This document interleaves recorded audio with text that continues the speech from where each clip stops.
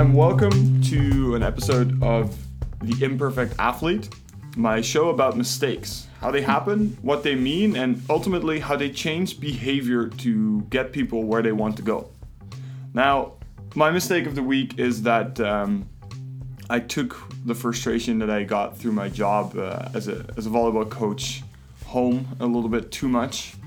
I had a bad practice. I was frustrated with the way it went. I was frustrated with how I acted. I think looking back at it, I should have intervened a little bit earlier and figure out some way to turn around the practice. But I didn't, and I was frustrated, went home, and then my girlfriend, who hadn't seen me all day, was happy that I was finally home, and I decided to lash out at her for absolutely nothing, just because I was frustrated. And obviously a fight ensued, and we got to a point where at some point I said, you know what, I actually don't think there's anything wrong. I'm just frustrated and took it out of you. That's, obviously I don't want to do that, but it happened. So what I would like to do is after practices, I give my athletes instructions to reflect and sort of mentally digest their practice and make sure that once they go home, they're good to just relax and do what they need to do. And I think the mistake was that I should probably look at that for me as well and do that a little bit more.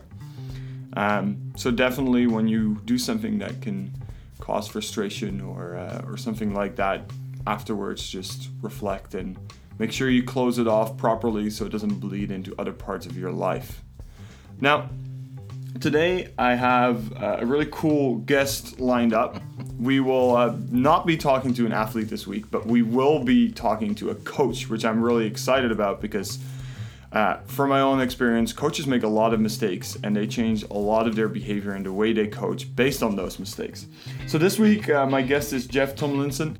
Now, Geoff, please add some things if I didn't get all of them. Sure. Head coach at Nakuta Cross Country Skiing. Head coach for the Algonquin Thunder men's rugby team.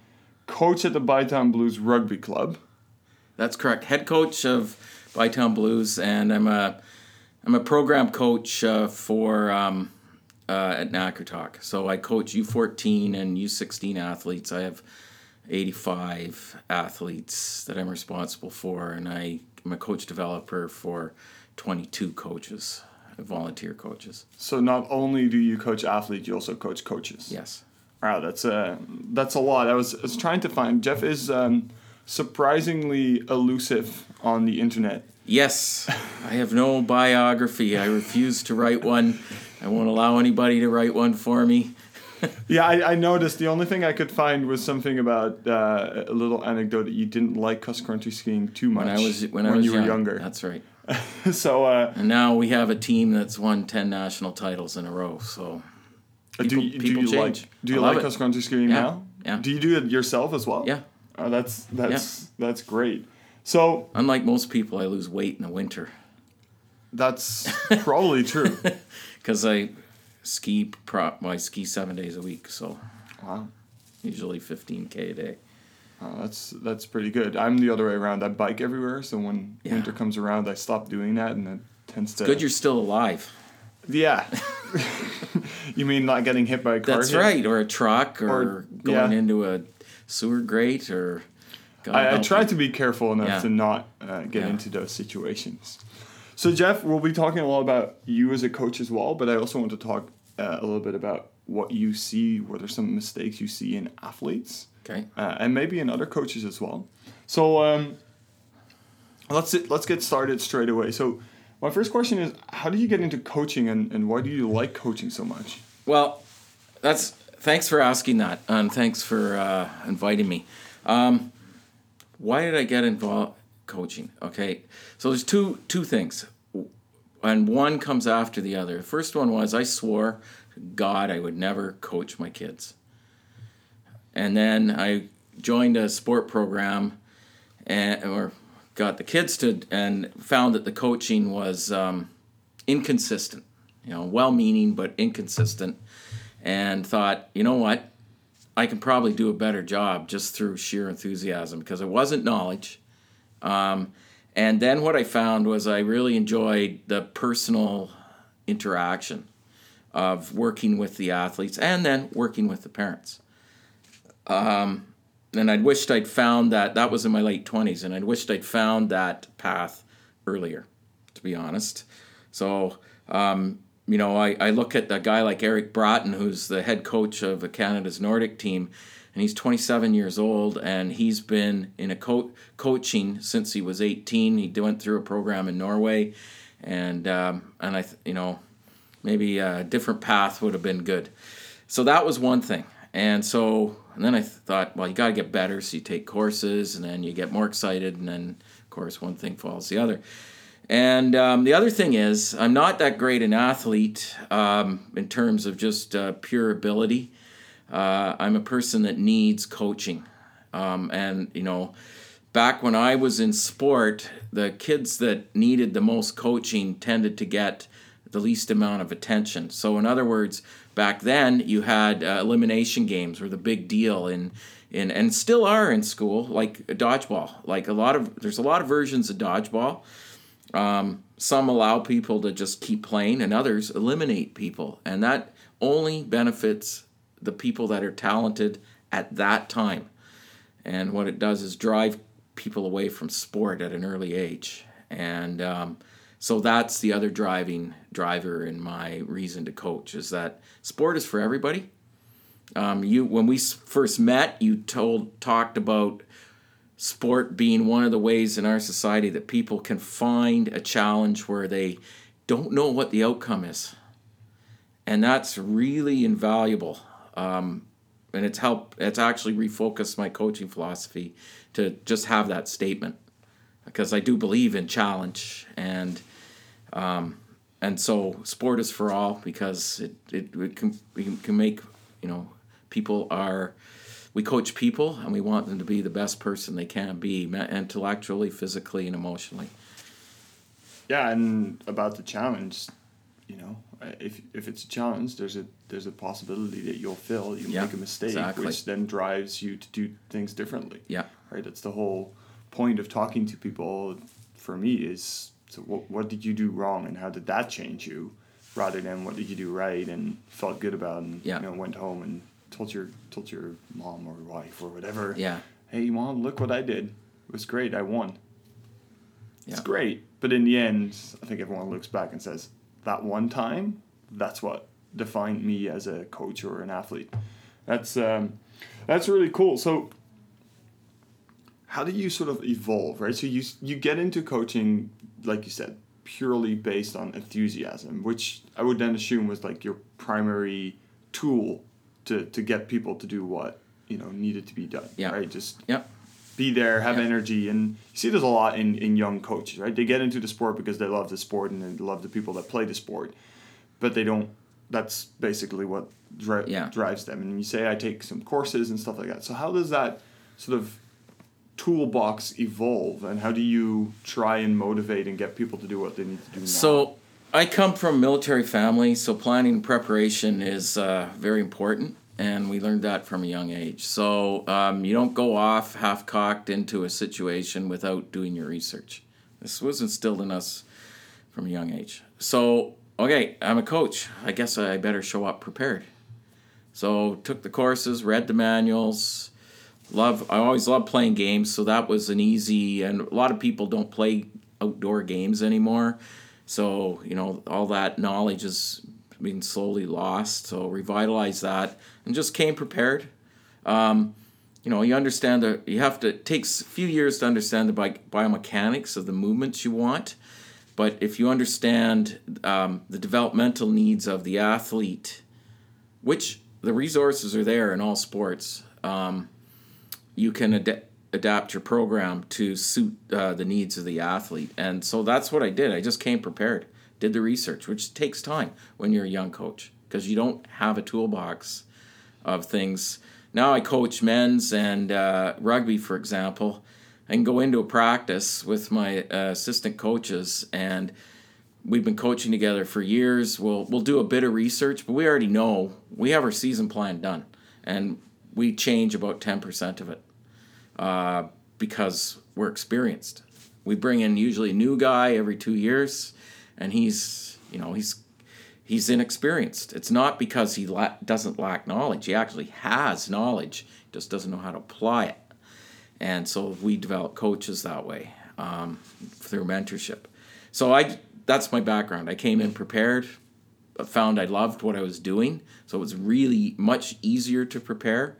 And then when you're enthusiastic and prepared, the kids totally bought in, and then you always had pretty much 100% attendance because they felt, I'm getting value out of this. I'm having fun. I'm doing stuff that I never thought I could do, and there you go. Just kept coaching because it's like, whether you believe in Malcolm Gladwell's 10,000 hours, there's a lot of research going on into that.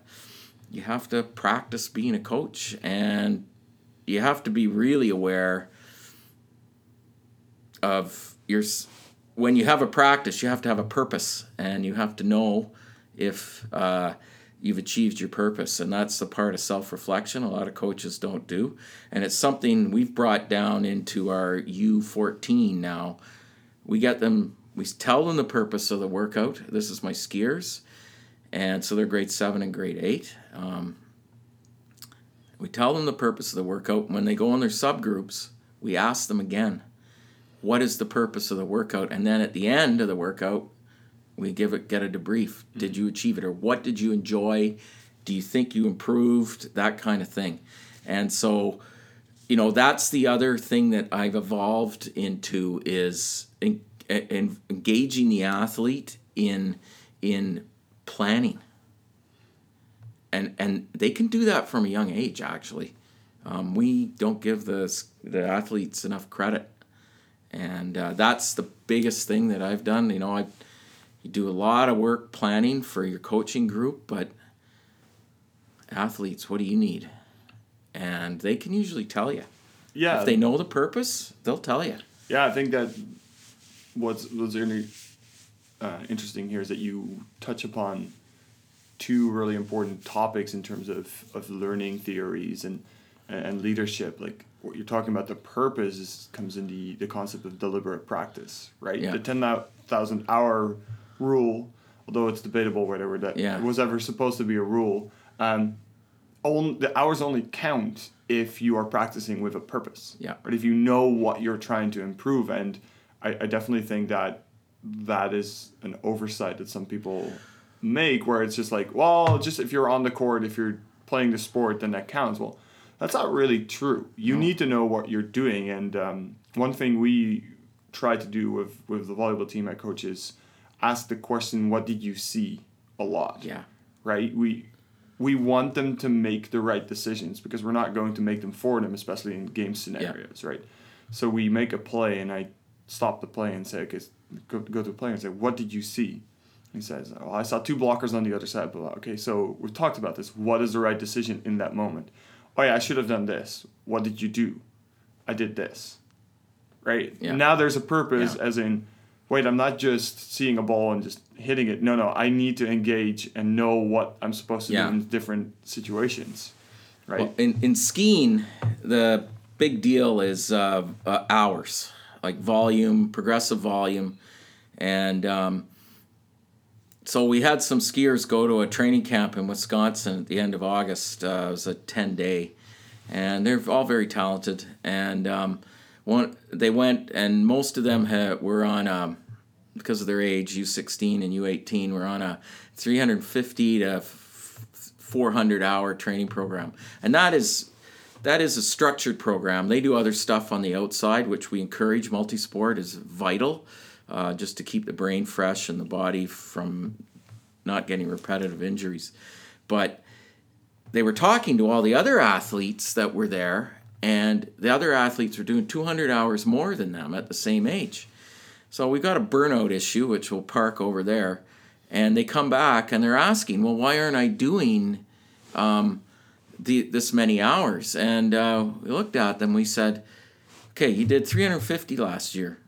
Can you tell me right now that every one of those hours in your program, that you achieved the purpose of every one of those hours?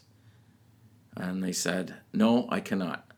okay, then you don't actually need to increase your hours. You need to increase your quality. And the light bulb went on because they're going to be fresher during the season. We had a kid, U16. He came second in nationals and juvenile.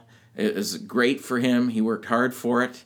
Talented, but better. His work ethic is actually better than his physical talent. The guy that came ahead of him did 250 more hours. So you don't have to. It's all about quality. Yeah. And achieving the purpose of the workout. Yeah. And if we can get athletes, people, to understand that at the beginning, you'll find, because I've had the same frustration as a coach as you. If you state the purpose at the beginning, then you can actually reflect back on it to the athletes at the end of the practice, because essentially it's on them. Exactly. You're facilitating their goals. And that is the thing that I think in coaching mistake generally, once I realized it's not about me, it's about them. And this is at elite level. Things became a lot less stressful, a lot more enjoyable. And you know what? Greater success, greater retention rate in athletes staying in the sport. Yeah, a very big insight, I think, for a lot of coaches. I'm not telling them what to do. I'm guiding them to what to do. Yeah. So, talking about mistakes, this is the central question in this podcast. What is the mistake that shaped you most into the coach you are now? Well, when you asked me this, I had a lot of time to think about it. So I was thinking, there's a lot. And I was categorizing them, emotion, planning, athlete-centric. But there are two that stand out for me. Because this is a podcast, you don't know, I'm a ginger. And yes, I do have a temper. And I just want you to know, and I fight it every day. And as I get older, I get better at fighting it. When I started coaching senior men's, and I coached U16 for 3 years, and we had good years, and then the men in my club asked me to coach.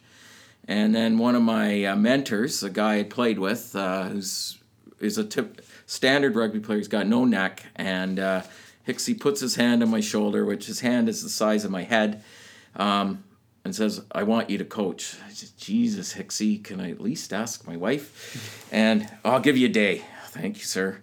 And I went out there and I thought I could coach through emotion. And in rugby, it's a game of aggression, but it's also a game of discipline. And if you cannot control your emotions, you're not going to be successful on the field because you can't. It stops you from thinking. And in rugby, like you mentioned, what did you see? Players have to make decisions. Coaches don't make them for them. Coaches' days are training. Players' day is match day. We just set the table for them, and then they go and do what they need to do. And I thought emotion was going to be the way to really get the guys to improve. And when I started, the team was very young. I think we only had 2 guys over 23 years old. Most of them were 17, 18, 19, and they're not men, and they're still boys, and they were skilled enough, but in men's rugby, you need to be tough. And the other sides knew it, and they went out to intimidate our guys. And 3 years later, it didn't work. They would just laugh because they were just better athletes, and they'd run away and score points. But then, that year, I can remember the match. I won't say the club, but they were choking guys on the field. The referee was oblivious to it. And I went out and I got into a fight with the opposition coach, accused him of foul tactics. And my friend Tony, who I coach at Algonquin with, he had to pull me off the guy. It was disgraceful. It didn't create the guys knew I had their back, which is good, but we got no improvement on the field, which is was my intent. So I learned, and I also learned to listen to the people I coach with. So they usually send me to the end goal if they see, so behind the goalposts, because if I lose my cool, I don't disturb anybody. I can jump around and swear and throw my clipboard and do all of that. And they just think it's some, he's being a monkey. And we have radios, so I talk strategy because I can see the patterns that are evolving in attack and defense. And that was the biggest mistake I made in terms of emotional management, but also one of the better learning experiences I had, because it got my coaching staff engaged, because they knew what I brought and they also knew what I needed help with. And at that point I was willing to listen to them. So it was a bad situation that actually improved my coaching practice immeasurably. Is it also fair to say that it's not only maybe a mistake about like letting your emotions slide, but also sort of figuring out where the limitations of you as a coach lay and where you need the help from others? Yes, totally. Yeah, you're only as good as your team, so you have to make sure you get people, especially your associate coaches, people that are going to challenge you, your thinking. You have to be on the same page philosophically, not necessarily in how the game's played, but how people are managed.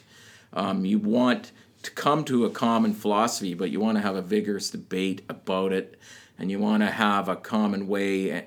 Every coach has got to share their personality with the players. It's important that everybody listens differently, so you need different voices, but your philosophy has to be as one, but you have to have vigorous debate to create it.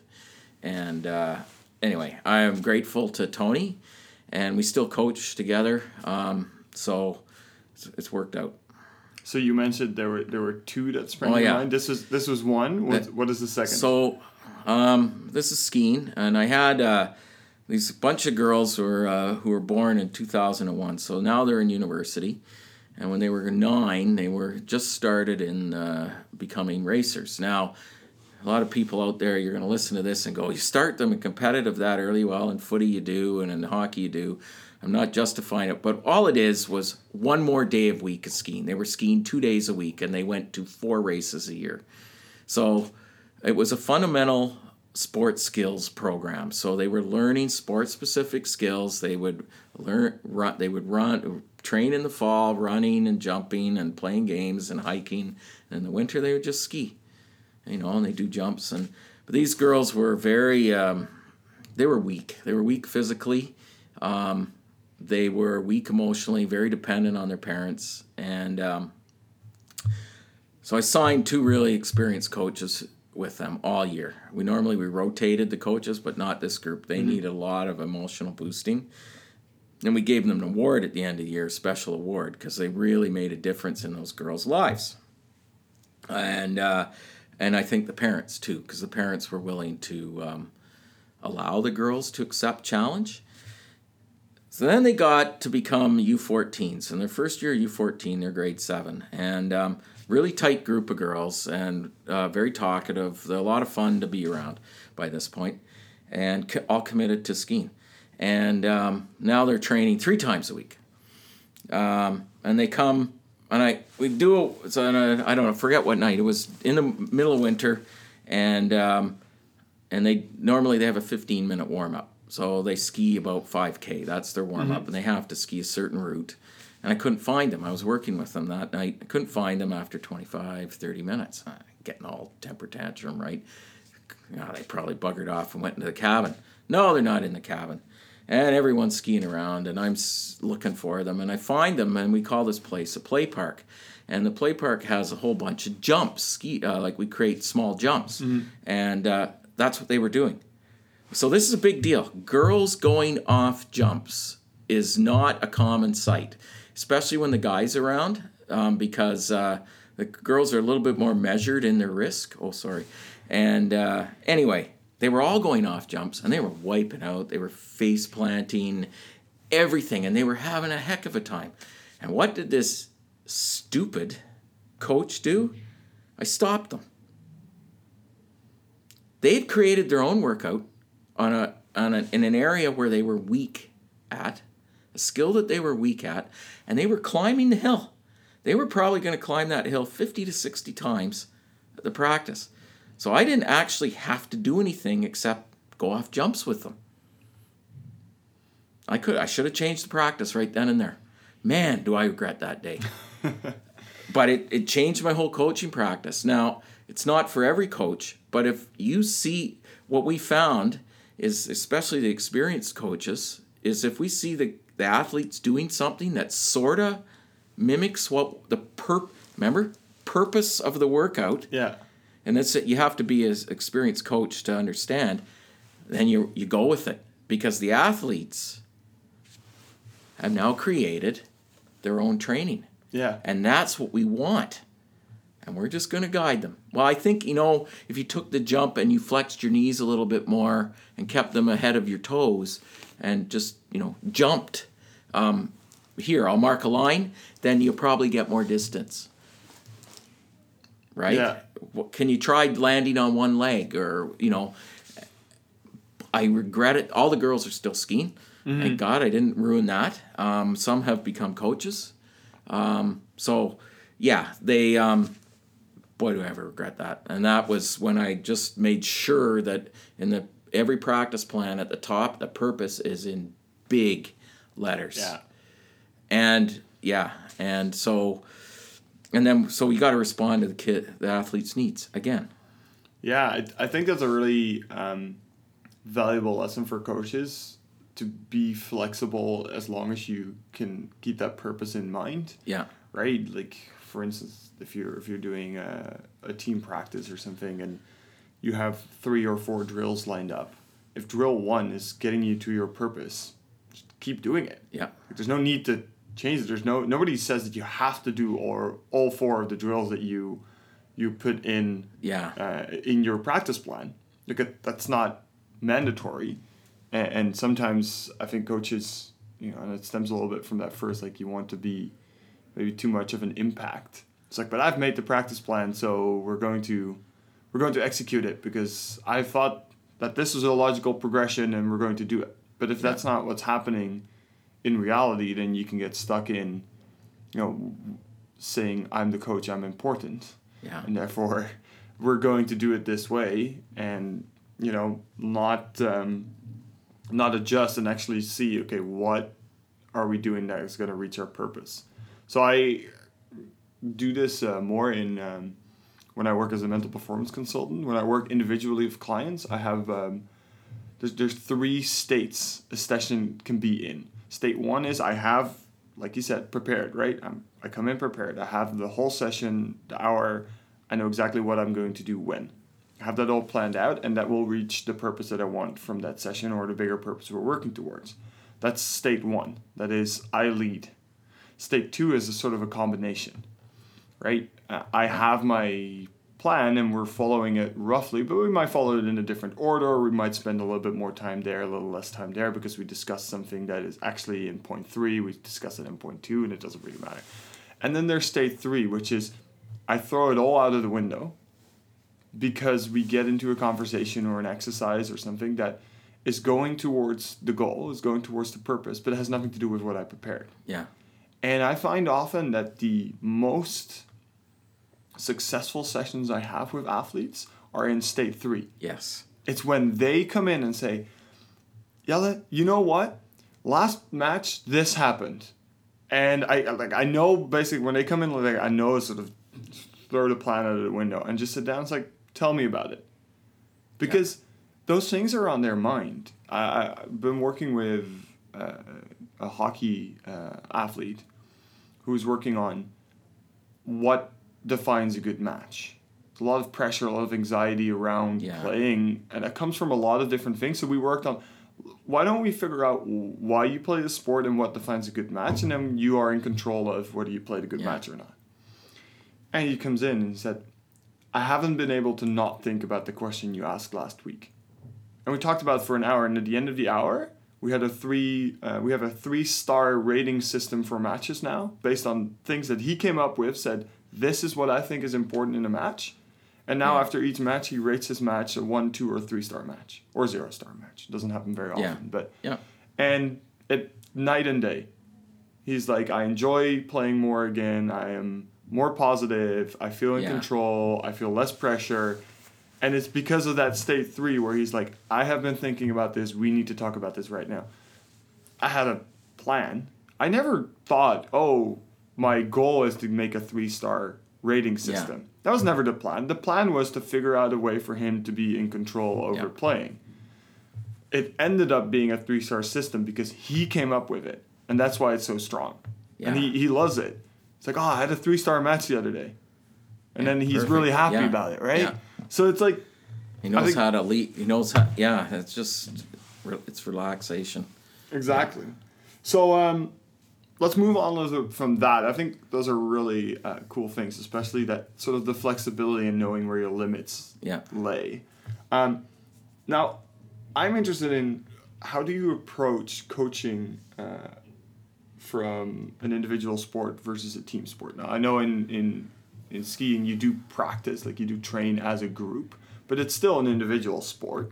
So where rugby is a team sport. So both sports have individual skills that are all similar. So in a skier, you have to be able to skate ski, classic ski. You have to be able to double pole. You have to be able to go down hills and go up hills. Your balance needs to be good. All rugby players have to catch, pass, tackle, and ruck. Now, we get into specific positions after that. And that was one of the hardest things for a lot of the Algonquin guys this year, the rookies coming in, because they were told, you are a position. And we tell them, you're a rugby player, and you need to be able to make decisions, and these are the skills, only 4, fitness is the 5th, that will enable you to do that. So if we're in this section of the field, we need players A, B, C, D to be able to,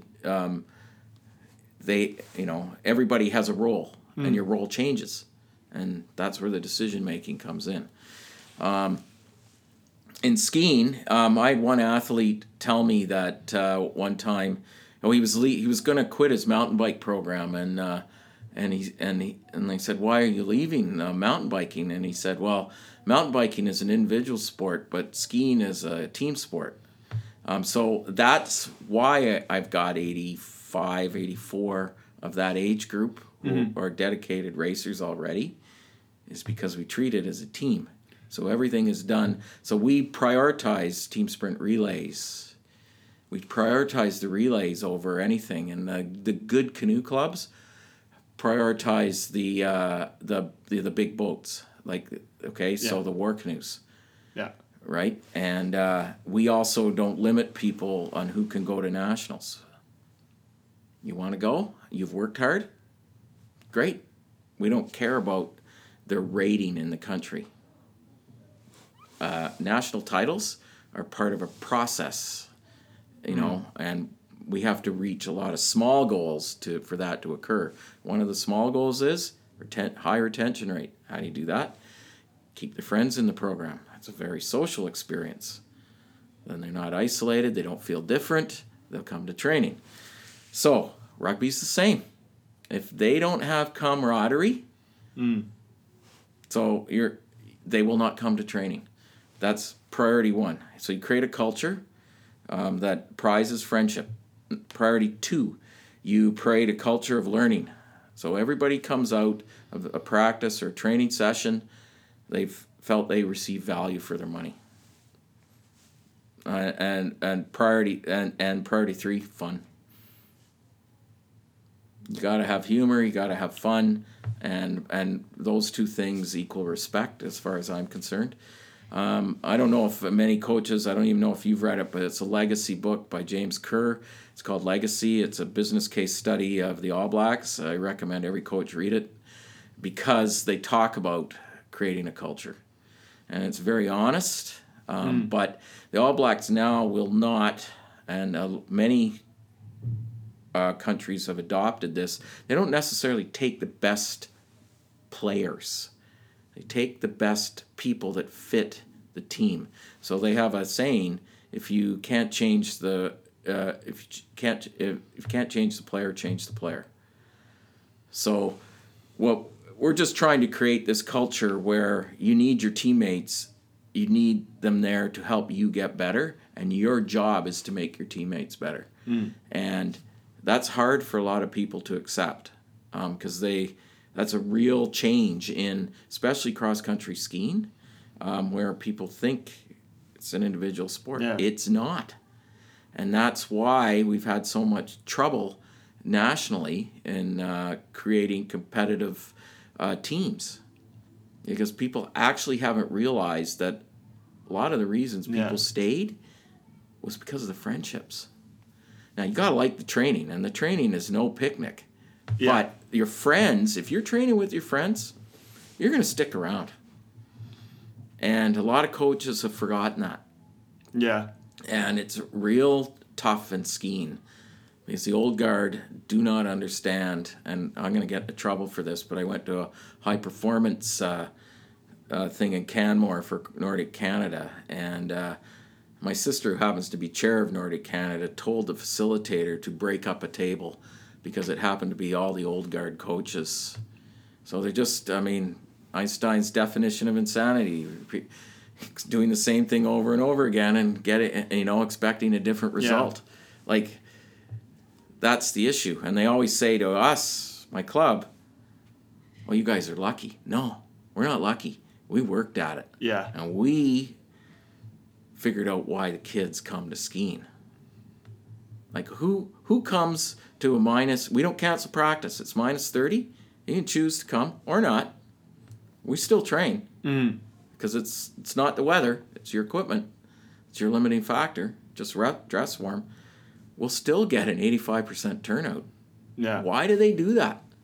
Yeah. Why do they do that? Because they like the people that are there. Yeah, exactly. Because their friends are going to be there, and I want to be with my friends. Yeah. They told one girl she didn't think she was going to come back this year, and they said, well, then we're never going to see you.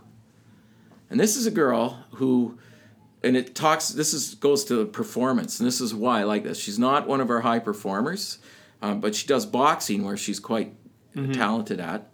And she come up to me after the high school cross-country running was done, and she'd gone to every meet. She didn't qualify for OFSA because she didn't have enough people on her high school. Her build is more like mine, so an endomorph. But she'd improved her time on the course she was running by 4 minutes in 5 weeks. That's impressive. And she had injuries, and that was her goal. It was a complete performance goal, just like your star thing. Yeah. She didn't have to be in the podium. She knew. She improved her basic pace by 1 kilometer an hour. That's pretty good. Yeah. And she's really proud of that, and she'd written down as her goal, and she did it. Yeah. And that she needed, but she wouldn't have done that if those girls hadn't have said, well, you can't do that. We'll never see you again. Yeah. I think there's a big part of motivation research that focuses on feeling related to other people. That's one of the sources of motivation, that you need to feel like you're connected with other people. Yeah. And the moment you feel that you're alone, or you're not in a team, or you're not, you don't belong, then motivation is gone very, very soon. Another thing that I think is a important thing for coaches to remember is that a big mistake that you can make is thinking that you don't make mistakes. That if thing goes wrong, it's your athlete's fault, right? And that comes back to, that ends up never, you never change your behavior. It's like, I absolutely 100% believe that it is mistakes that change behavior. So if you don't think that you make mistakes, you never change. Yeah. So as a coach, I think, it's always important to feel like there's things to improve, and that you are making mistakes. I probably make more than I can count every time I step onto to a court or something. There's always things that I'm like, that wasn't smart. I should have done that. But that drives me to then become a better coach. Which ties me into the next part I want to ask you about. So what are some of the shortcomings you're working on as a coach right now? So Oh, me personally, holy jeez. I'm still trying to figure out how to work with coaches that are inexperienced. To get them up to speed. Some come in with a pretty good learning attitude and willingness to be flexible. And then what I find challenging is working with ones that are who have a background in the sport, but they haven't really done the work to improve and to become more current, I think. Because there's a lot of argument with them, and finally, it just comes out, this is the way I want it done. I've explained why. I've given you the resources. I don't know what more I can do.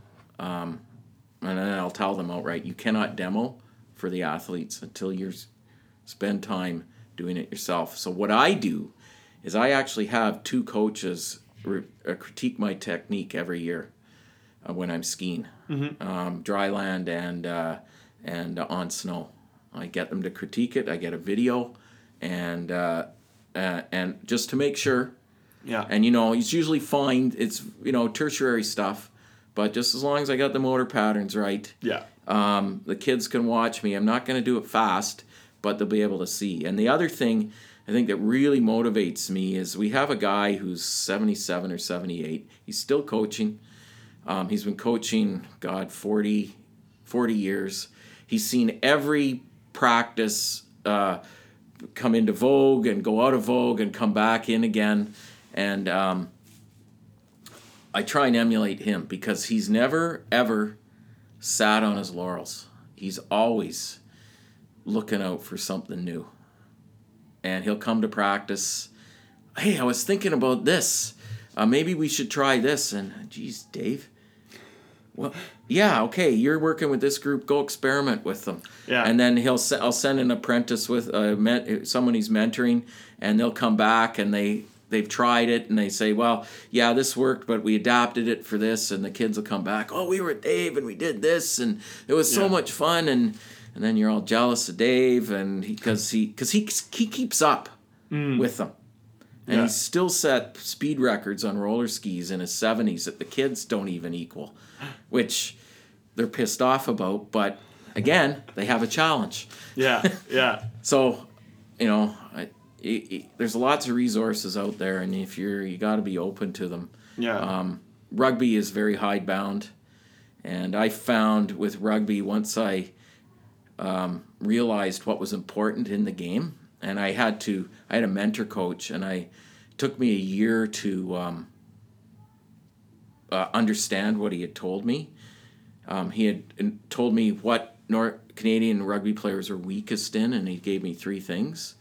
And what most rugby coaches do is they, especially new ones and coaching younger ones, they try and coach the set piece, so the scrum and the line out, something they can control and practice. Yeah. They take 10% of the game time. So that's 8 minutes in a match. You don't do that. You've got 72 more minutes where there's probably 250 tackles and 160 rucks and probably 300 passes. Where's the priority here? Yeah. You have to use, that's the other thing. Got to use statistics. You actually have metrics, and if you get the right metrics, you need to be open to it. I know volleyball does a lot of metrics, but it can guide how you... Yeah, absolutely. Right? If I know in rugby, I see a tackle... if I see our tackle rate goes below 90%, well, we're tackling next week. Right? Yeah. And in skiing, we do metrics with double pull, one skate, and everything. And if I see there's a ratio between one skate and double pull, and if your time is around 12%, so if you're 12% slower, 12 to 15% slower with your double pull over your one skate, then your muscle ratio is good in terms of lactic output and all of that. But if it's too close, it means we got to work on your legs. And if it's too far apart, it means we got to work on your arms. And the thing is, when we did that last metric, the girls all figured it out. And some were very strong in the double pull, and they knew, I got to work on my legs. Yeah. And then, this is excellent, right? Because we can give an individualized program because they've made the statement. I have not told them, you need to work on this. No, exactly. They've said, I need to work on this. Yeah, exactly. And these are 14-year-old, 15-year-old girls that are saying this, right? 16-year-old girls. It doesn't matter what they do now in life. They're getting analytical now. Exactly. And they're comfortable in their movements, and they understand what is good and what they need to improve. We can go a lot of places with that. Yeah, I think it's really interesting how you're working on helping new coaches and working on that skill of getting them up to speed, because it's difficult to sometimes relate with people that are, you've been coaching for a while. They are at the beginning of their coaching career, and it's hard to sort of understand how they're seeing things and how they're not seeing things, and how it's all different. I think that's always a tricky thing for coaches. Well, and we, in our sport, in cross-country skiing, we talk a lot about weight shift or weight transfer. Nobody understands what that means. You have it in volleyball when you jump. One leg, okay. I don't talk about it anymore. Nobody understands it. And then the worst thing is a new coach, because they don't have the toolbox of exercises to help an athlete be confident in moving their weight from ski to ski. They'll say, you got to weight transfer more. Well, that's the most useless statement. It's like, have a nice day. Sorry. So I just banned the talk. The term, yeah. I banned it. I said, you say it, you don't give them an activity to fix it. So what have you done? You've told them they're doing something wrong, and then you haven't given them anything to help them improve. Yeah. Where's the win? Yeah. And you know what? You might be wrong. But they think a lot of you. So they're going to think, I'm doing something wrong. Exactly. And we don't want a kid coming out of practice thinking that. So we banned it.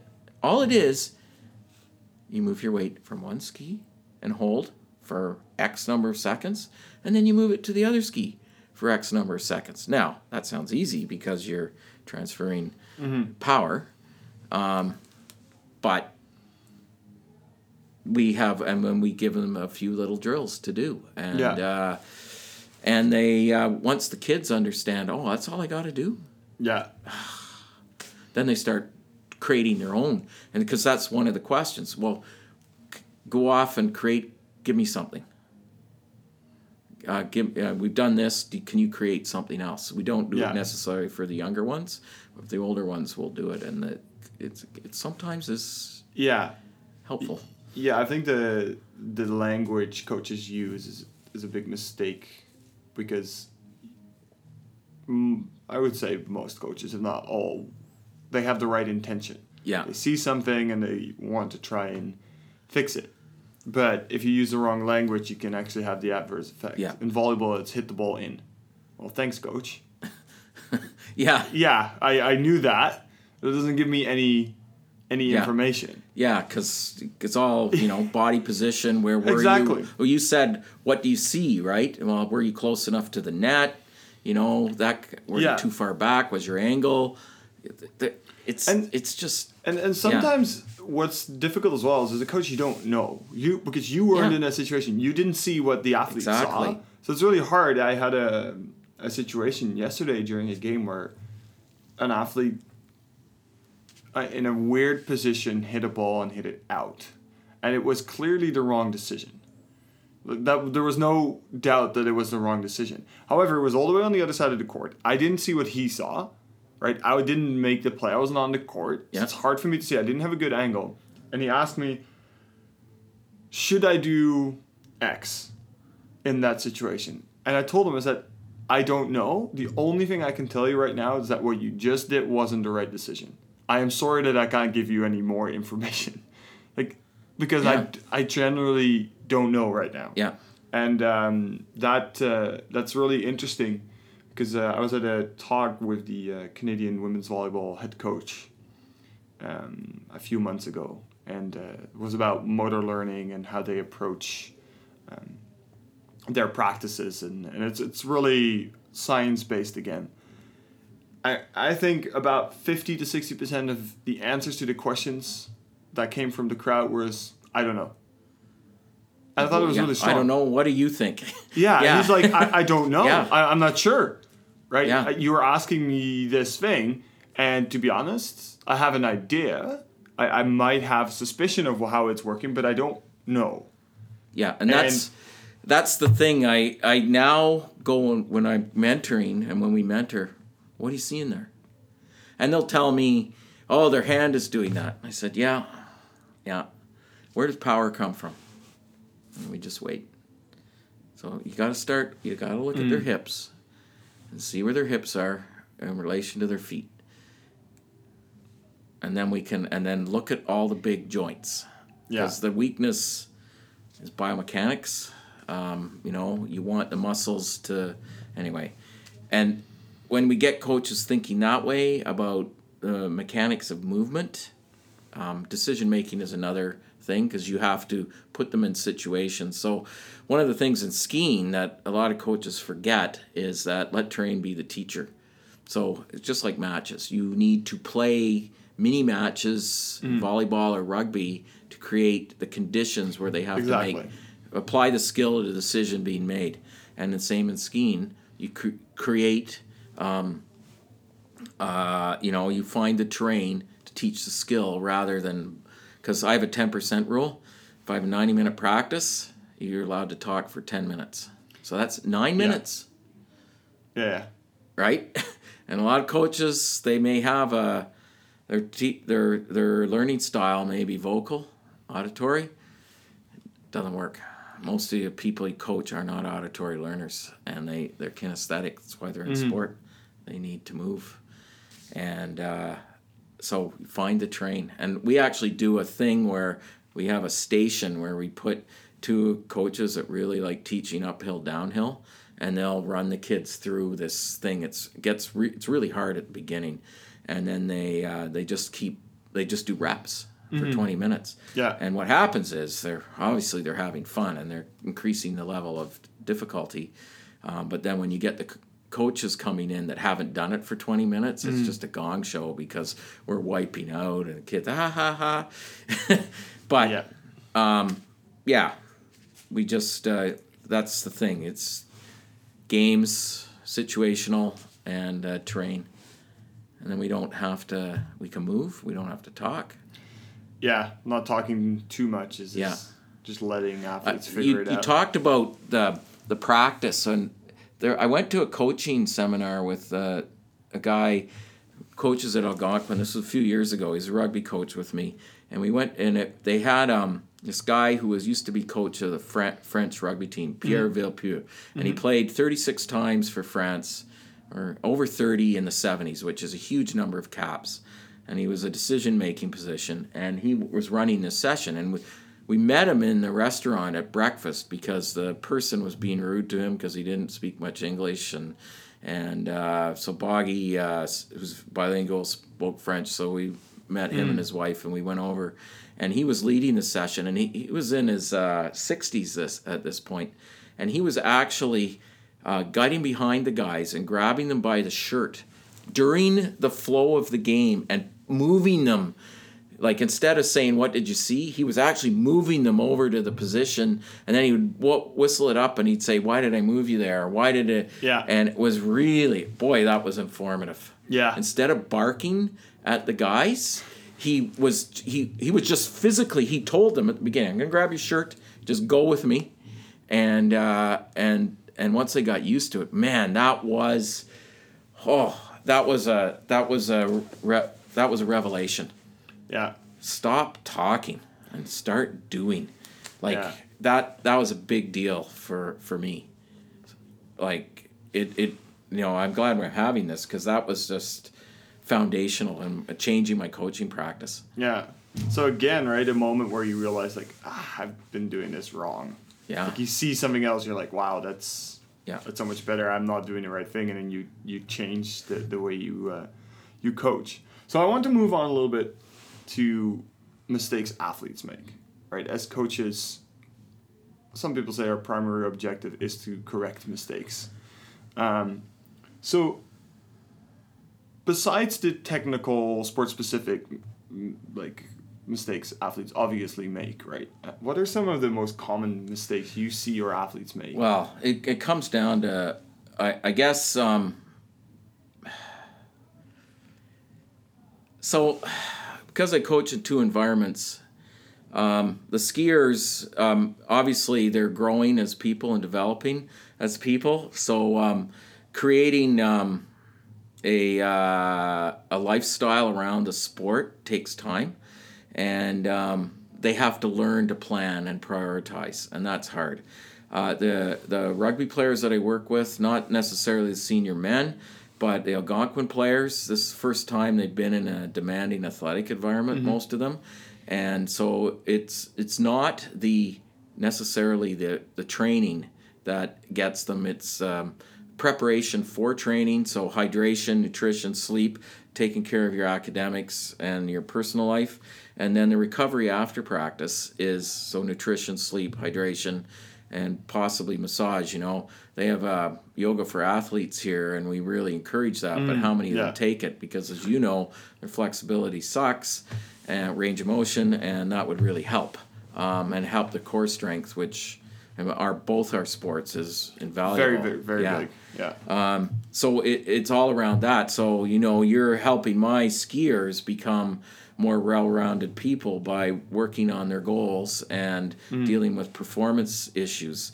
And that is, just something, how they think they are in sport is the other thing, Yeah. Do you define yourself? You spoke about the hockey player. Do you define yourself by wins or losses, or by achieving the purpose of the workout and what you can control in a game or a race? That's a big mindset, because the drive home from a hockey game or a ski race still is probably, or a soccer game. Did you win? Yeah. How did you place? Rather than, did you achieve your goals? Exactly. Did you help your teammates achieve their goals? Yeah, it's whether your outcome or process oriented, and I do agree that that's what I see, especially in young athletes. It's like the nutritional, and what we're going to have a presentation for parents on RED, so relative energy deficit syndrome, because it affects males and females, mostly females, because that's how the female triad is now referred to, because it comes down to nutrition. And the other thing we've done with the girls especially is, not necessarily with me, because it's very wrong ethically and creepy and all the same, is we talk to them about menstruation and charting their cycle, so that they know, and if they, because everyone's unique, and we have a lot of female coaches, because that's something I do. I recruit, so that the girls can go and talk to an experienced female coach and talk to them about where they are in their cycle. If they know that we're doing an intensity workout and it's not going to go well for them, we have a plan B, and they know that. But that's something we adapted just through knowledge and knowing that everybody is in a different state. And the girls are really appreciative of it, because they have goals they want to achieve, and they don't want to feel that they're taking a shortcut.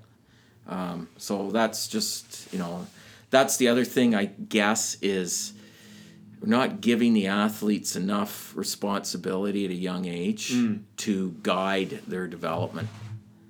That's something we've had to evolve to. And it's when we get to that stage, man, it is, they tend to recover better, they sleep better, training is better quality. Yeah, I think in general, just the way athletes perceive being an athlete is very important, right? Talking about focusing on the process rather than the outcomes, but also the fact that a lot of athletes are good, if not great, when they're on the court or when they're training or something. But it's, what are you doing outside, before and after and in between? that is going to help you be good on the court. Yeah. I think that is something that young athletes definitely struggle with. And it is also something that comes a little bit later because you get into a sport because you like it, right? Yeah. You don't prepare for it. You don't take it seriously. You play, right? The way I started playing soccer is because we had a ball at home and we had a piece of, lawn in the backyard. And I grabbed the ball and I started playing. There was no stretching. There was no warm-up. There was no nutrition or cool down. No, I did it. I liked it. Then went to a club where, as a 4-year-old, the only thing that happened was they tossed the ball on the court and they just said, go play. Go play. Shui. Exactly. And at some point, it becomes more serious and you need to figure out these things before and after. And like you said, if you give them autonomy over that, you guide them, you help them, obviously, and say, this is what, you can be doing. This is where we want you to go. If you let them figure it out, then that makes a big difference. But it's definitely a mistake that a lot of athletes, and even when I'm talking to athletes on this podcast or just in general now, a lot of the things are not necessarily sports specific. When I ask them what's their biggest mistake, it wasn't I didn't spend enough time on my technique. It's I didn't listen to my coaches enough, or I didn't take everything else seriously enough. I didn't take injury seriously enough. I didn't take recovery seriously enough, right? I got everything got too big-headed because I was in a school where everything was great. And, in the episode I had with Derek Watkins, who was a national high jumping champion. Yeah. He went down to the States and his school was big and athletics was a big thing and people adored the athletes and you were somebody and it got in his head and then he started losing track of what he needed to do to reach his goals. And so the real mistakes athletes remember and say, this is why I am the person I am now, is not on the court. It's not very often something very sports specific. It's those things around it that they say, like, I didn't do that right.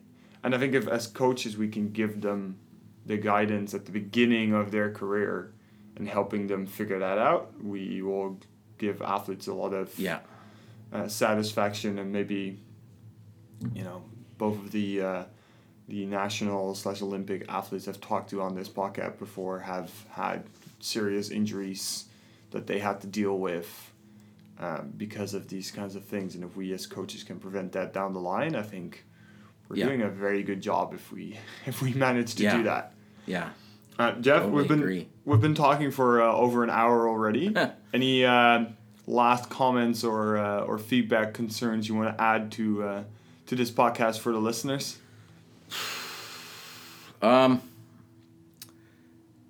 Be active.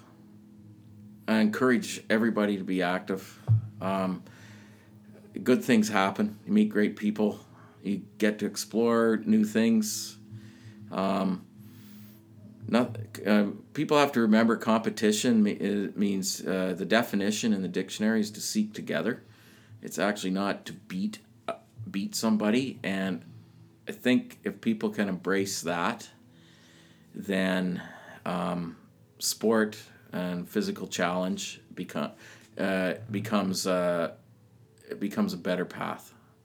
Because right now we still create pyramids and where the elite are very at the top, and we want to actually create rectangles, and where people are doing sport for life. And if it happens to be that you want to go for a run, a 5K run, go and do it. Because you know what? The time doesn't matter.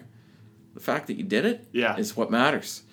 I mean, I go on a team sprint relay every year with a friend of mine. I coach his daughters. We played rugby, same club. We are not going to win that race. But we go in it.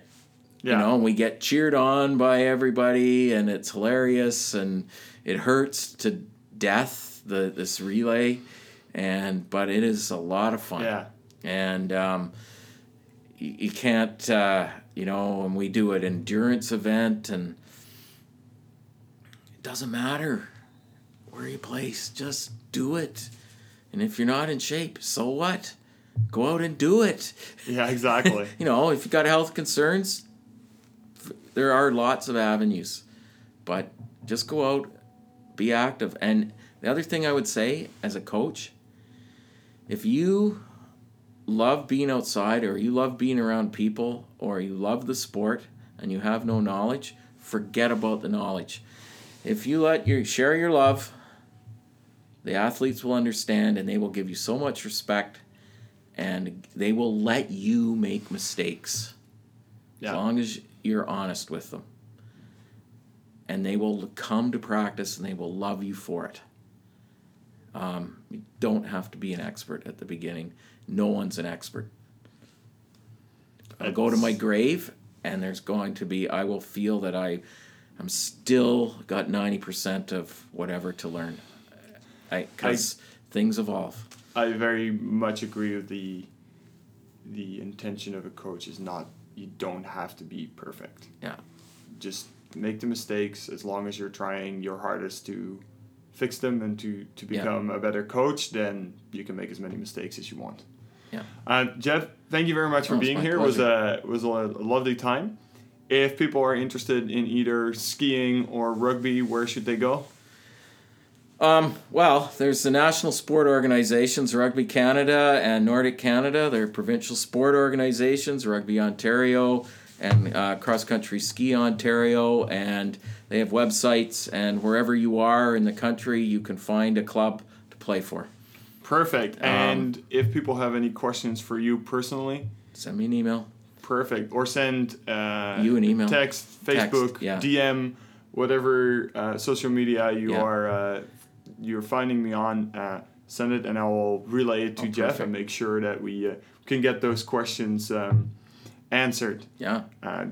If you are listening to this podcast on Apple Podcasts, please give me a review. That helps me out a lot. You can find other information about what I do as a mental performance consultant and about some things that I do with the teams on different social media as JWK Mental Performance Consultant.